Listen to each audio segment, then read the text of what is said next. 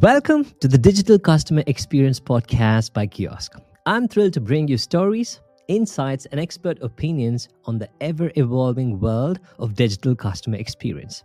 Today, we have the privilege of hosting an extraordinary guest, Carlos Aid, Executive Medical Director, Cardiovascular in Novartis International Medical Affairs.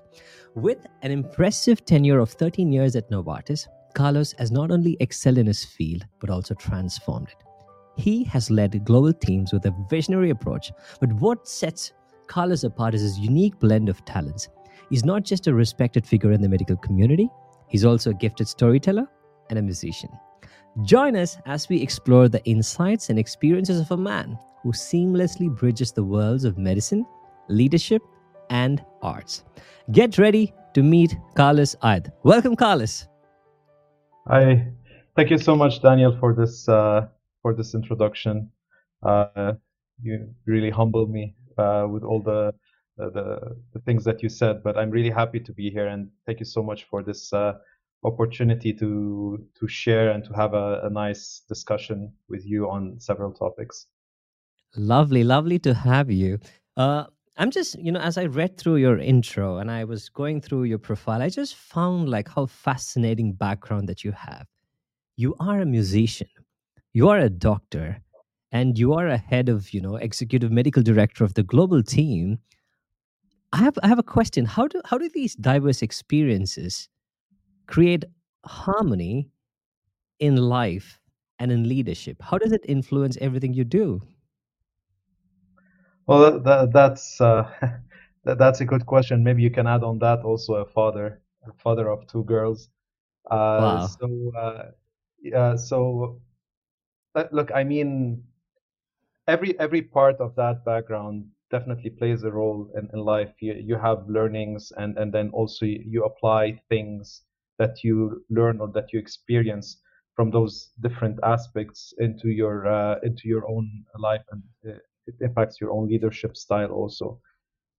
So if I start by being a father, definitely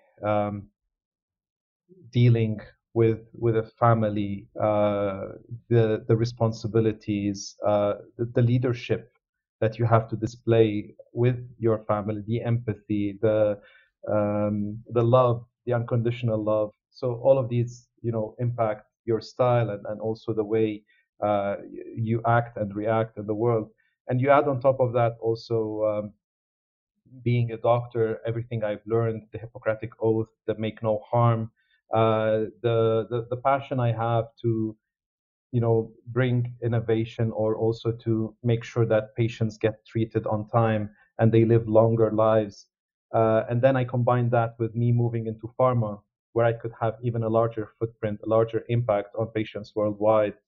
And then, of course, last but not least, the music, which is part of everything I do. It teaches you harmony. It teaches you, um, I don't know how to express it, but music teaches you a lot of things. It teaches you order.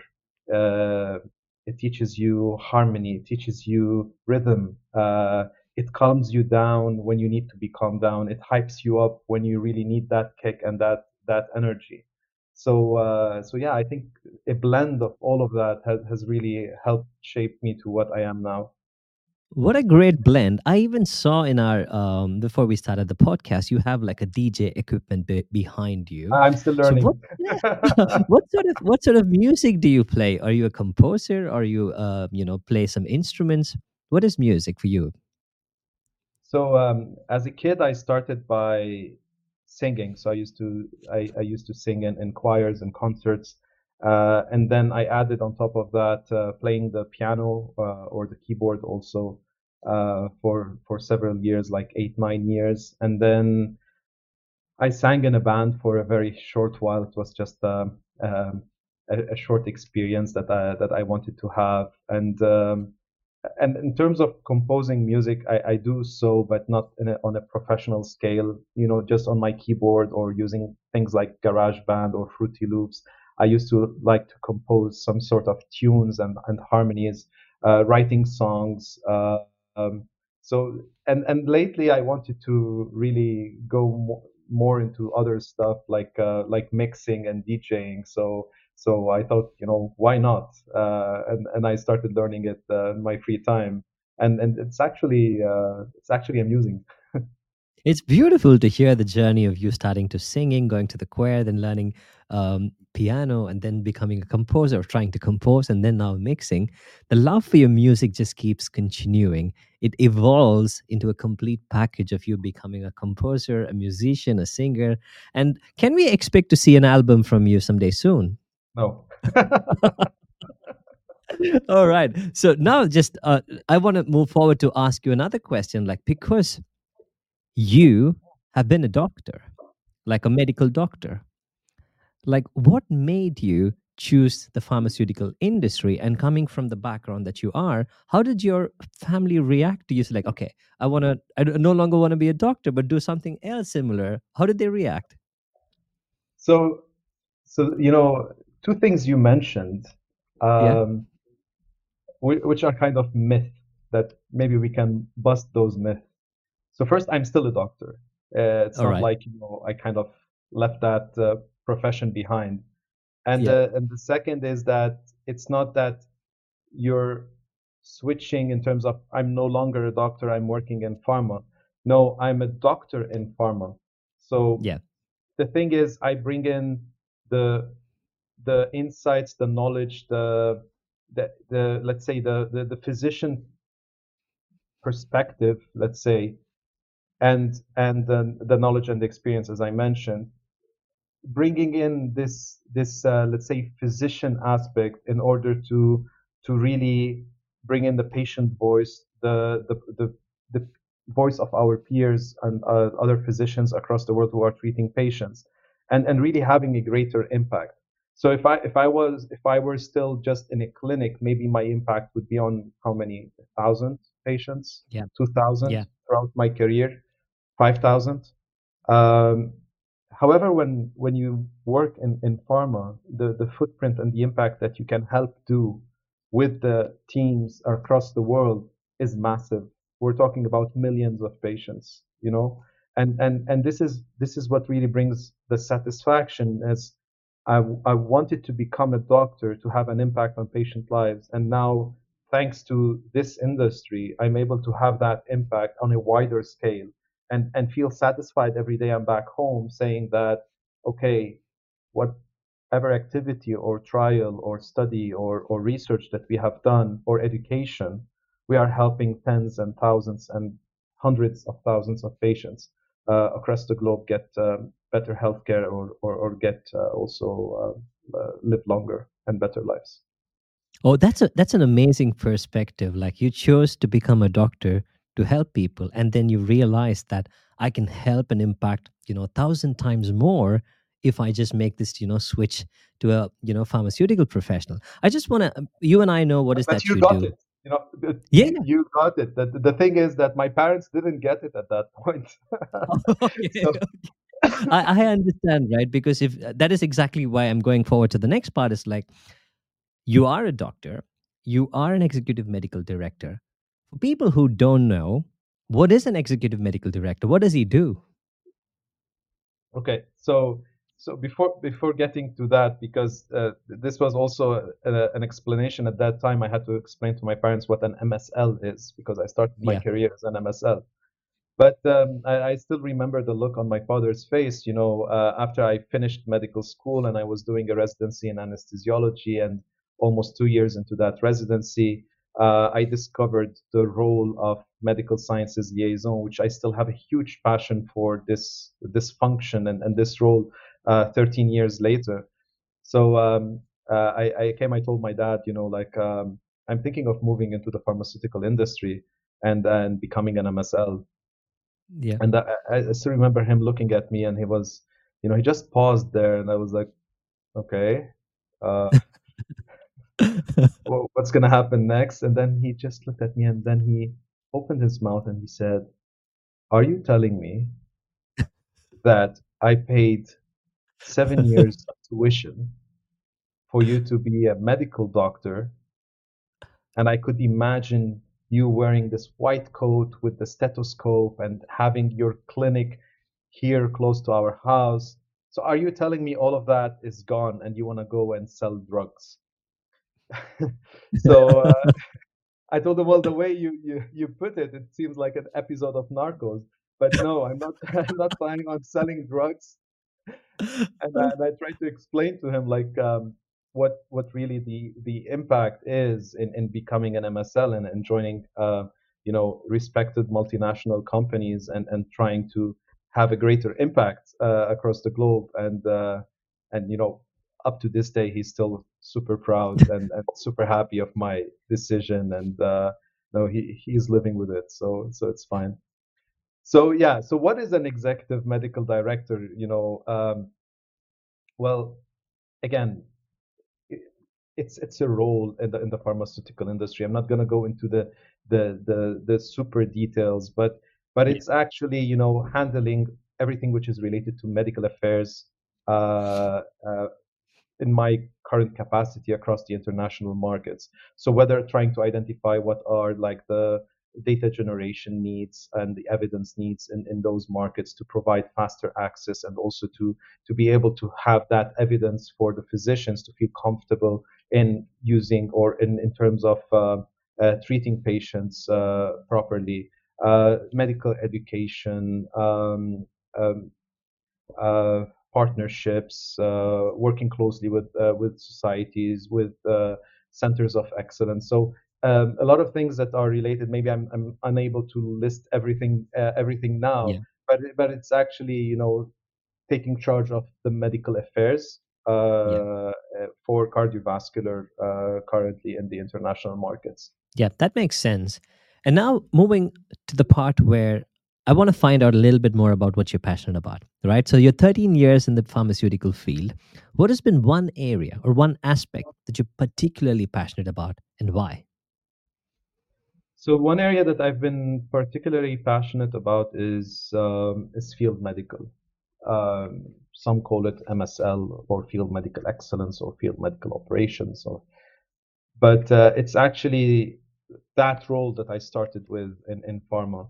I have a lot of respect for that role, and I feel that there is a lot of untapped potential in terms of what we can do with this role.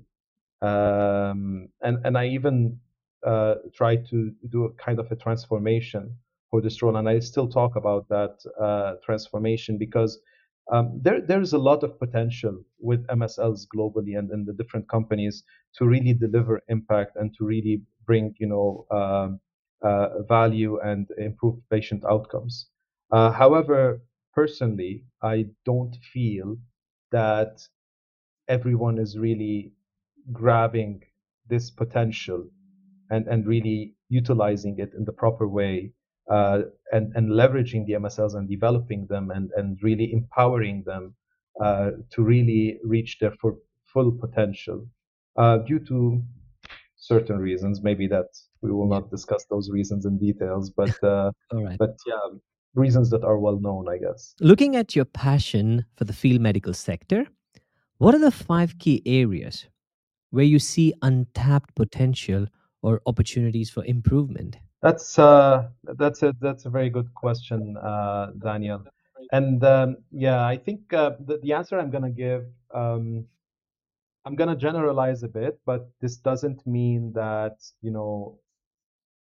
not it doesn't mean that pharma companies are not doing a good job. There are some companies that are very well advanced. There are some countries that are well advanced in the same company more than other countries. But I'm just going to give a bit my perspective from because I was an MSL, I managed MSL, I worked globally with MSLs when I headed the field medical function, and now also I'm working with MSLs. So, and what I hear also from other MSLs, this is where I formulated this sort of five areas that we need to work on.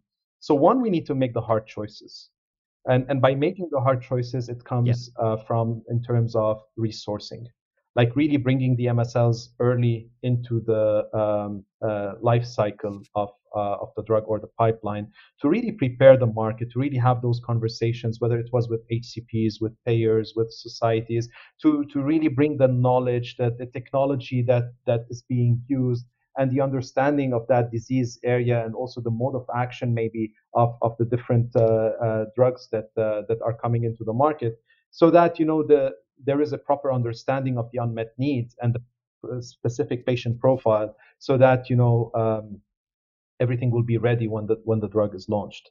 So that's one area, like really making that decision on investing early on in this role of the MSL. The second one is, how do we view the engagement through a new lens? We often see that you create a brand strategy, and then you go into a medical strategy, and then you go into a field medical strategy, and by the way, I hate that, because there should be only one strategy, and then you get tactics. But anyway, we're not going to debate that. We leave it to another podcast.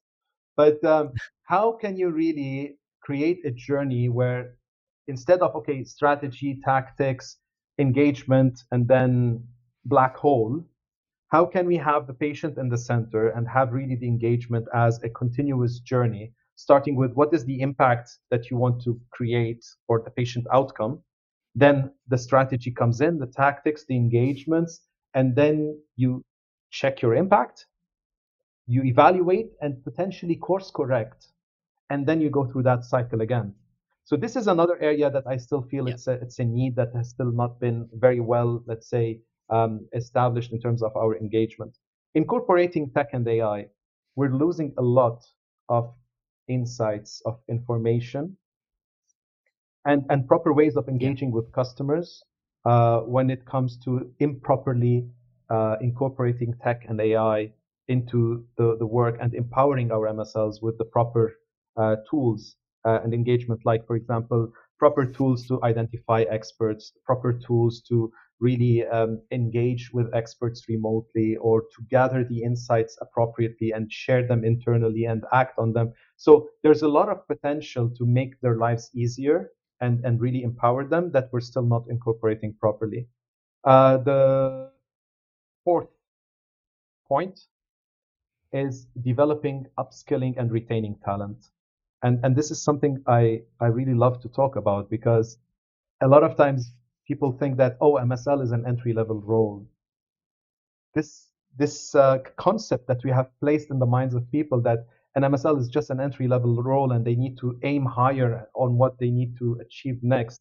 This is very disturbing, because, in my opinion, and to this date, the MSL is the most important job in this company, because it's the eyes, the ears of the company. They are with the customers, they are listening to the customers, they are seeing the customers, and they really bring valuable insights, and they disseminate also valuable information. So, what more do you need in order to be a successful company?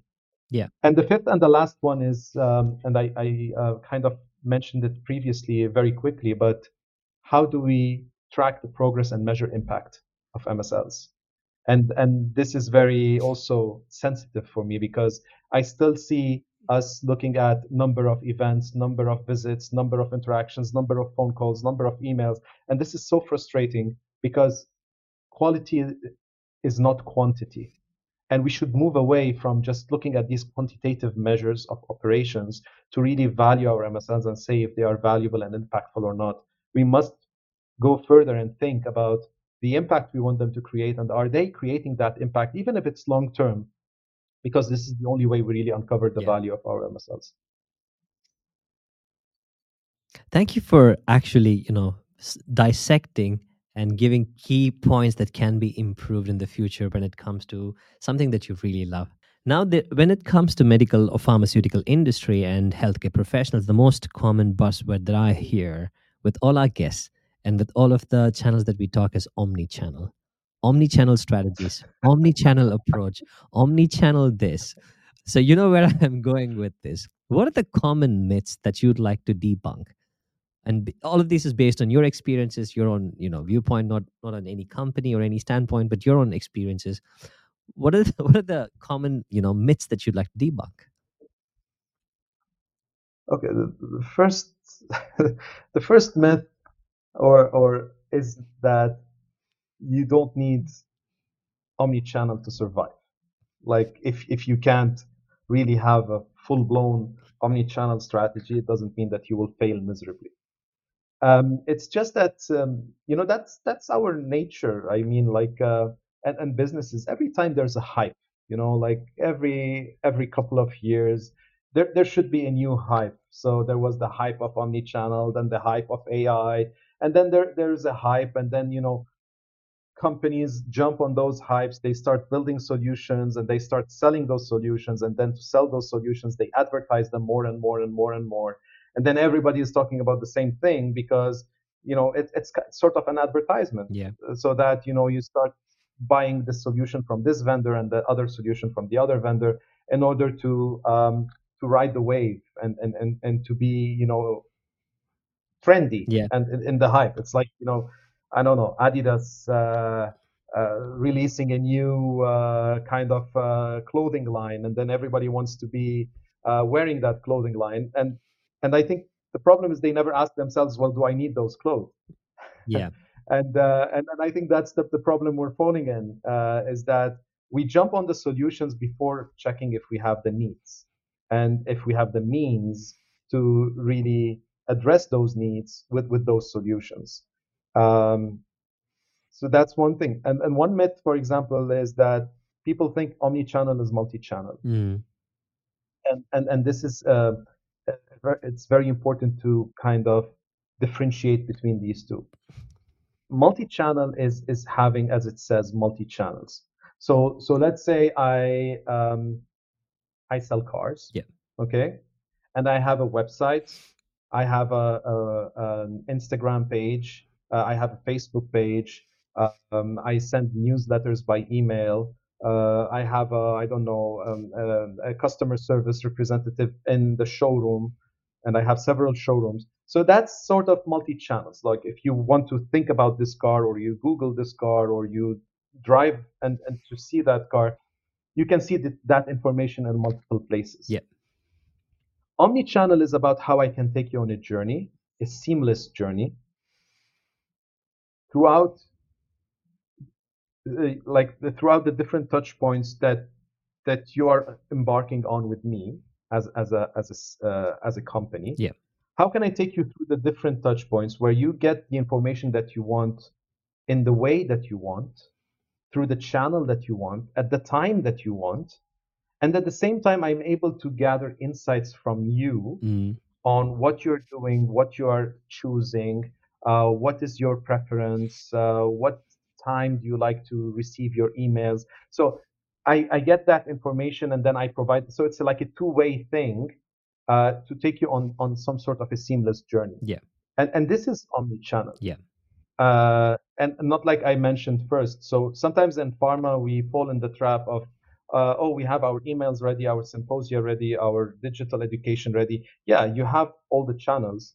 But now, how are you going to take your customer on a seamless journey where he can access whatever he wants at the time that he wants, and really identifying his need and addressing his need with the proper solution that he would like to take? Yeah.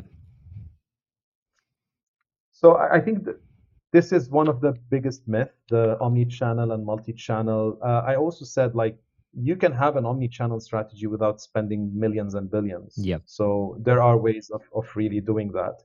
And omni-channel is not only about having like the best technology. It could be a blend of tech and other means, as long as you have your customer in mind.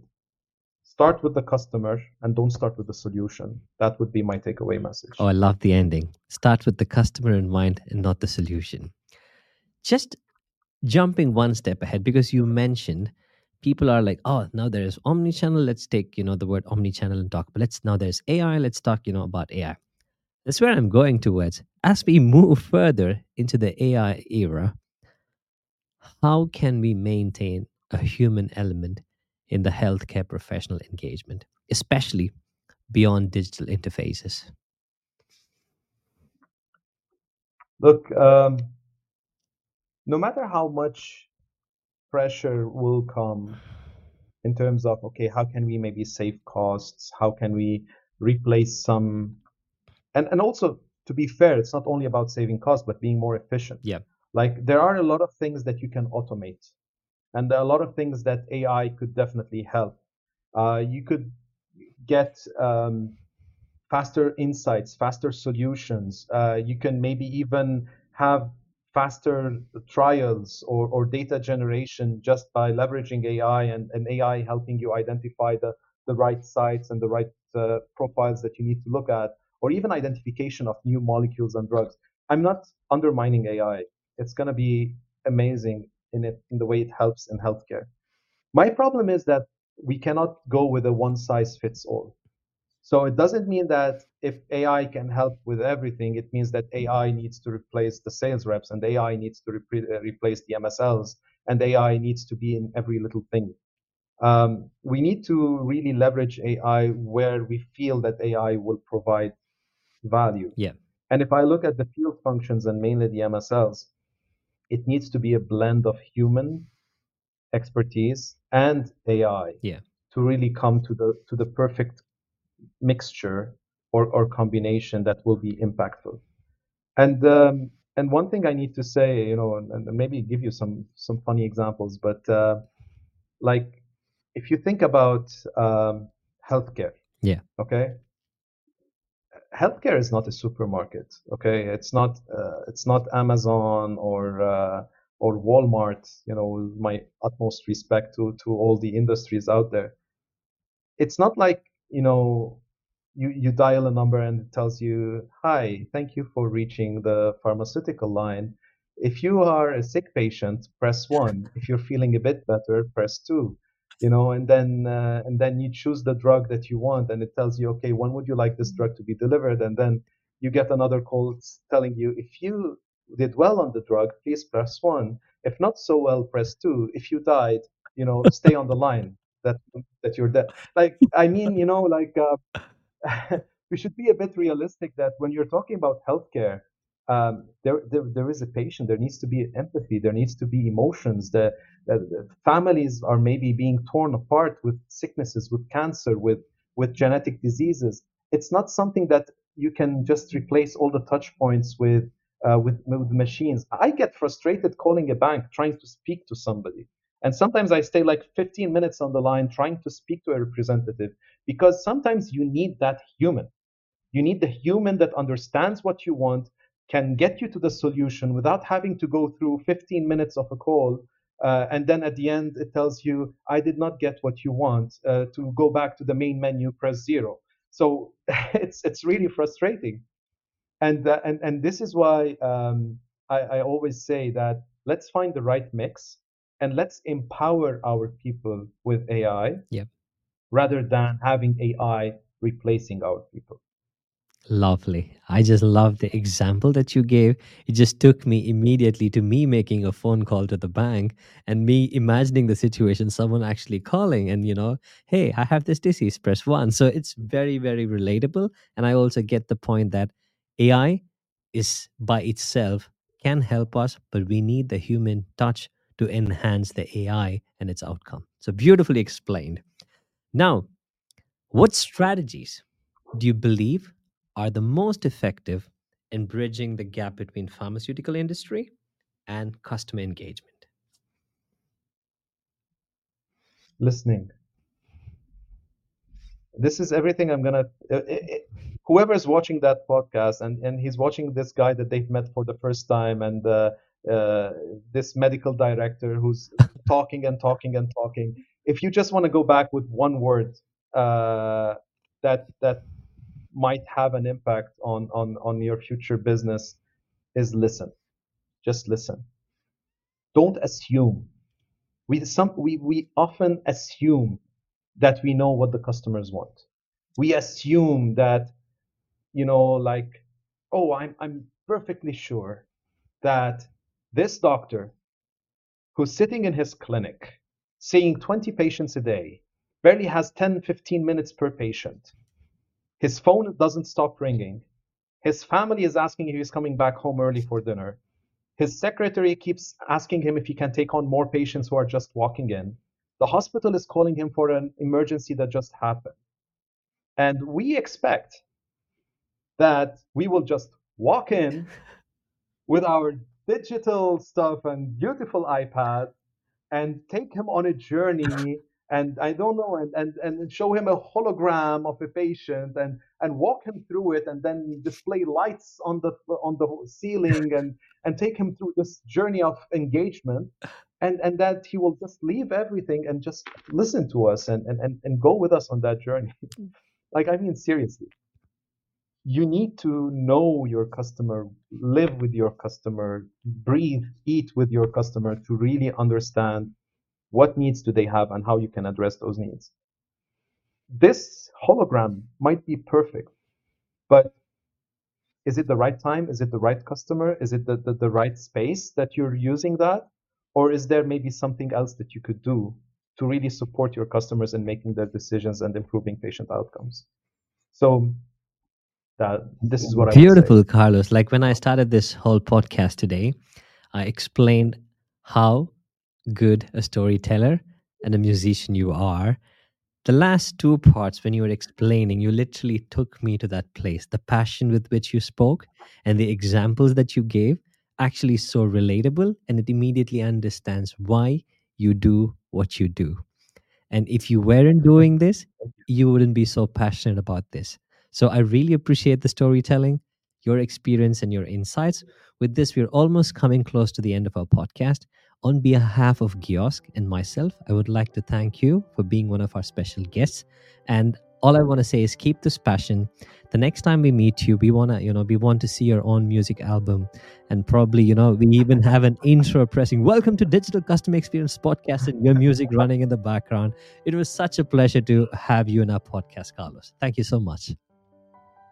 Same here. Thank you so much, Daniel. And I look forward to meeting you again, hopefully soon. Lovely. And it was for all our viewers. If you enjoyed this episode, don't forget to like, share, and subscribe for more in-depth discussions on the digital customer experience. Drop us a comment below with your thoughts or any questions that you might have for Carlos or our future guests. Until next time, stay curious, keep innovating. This is Daniel Paul from Kiosk.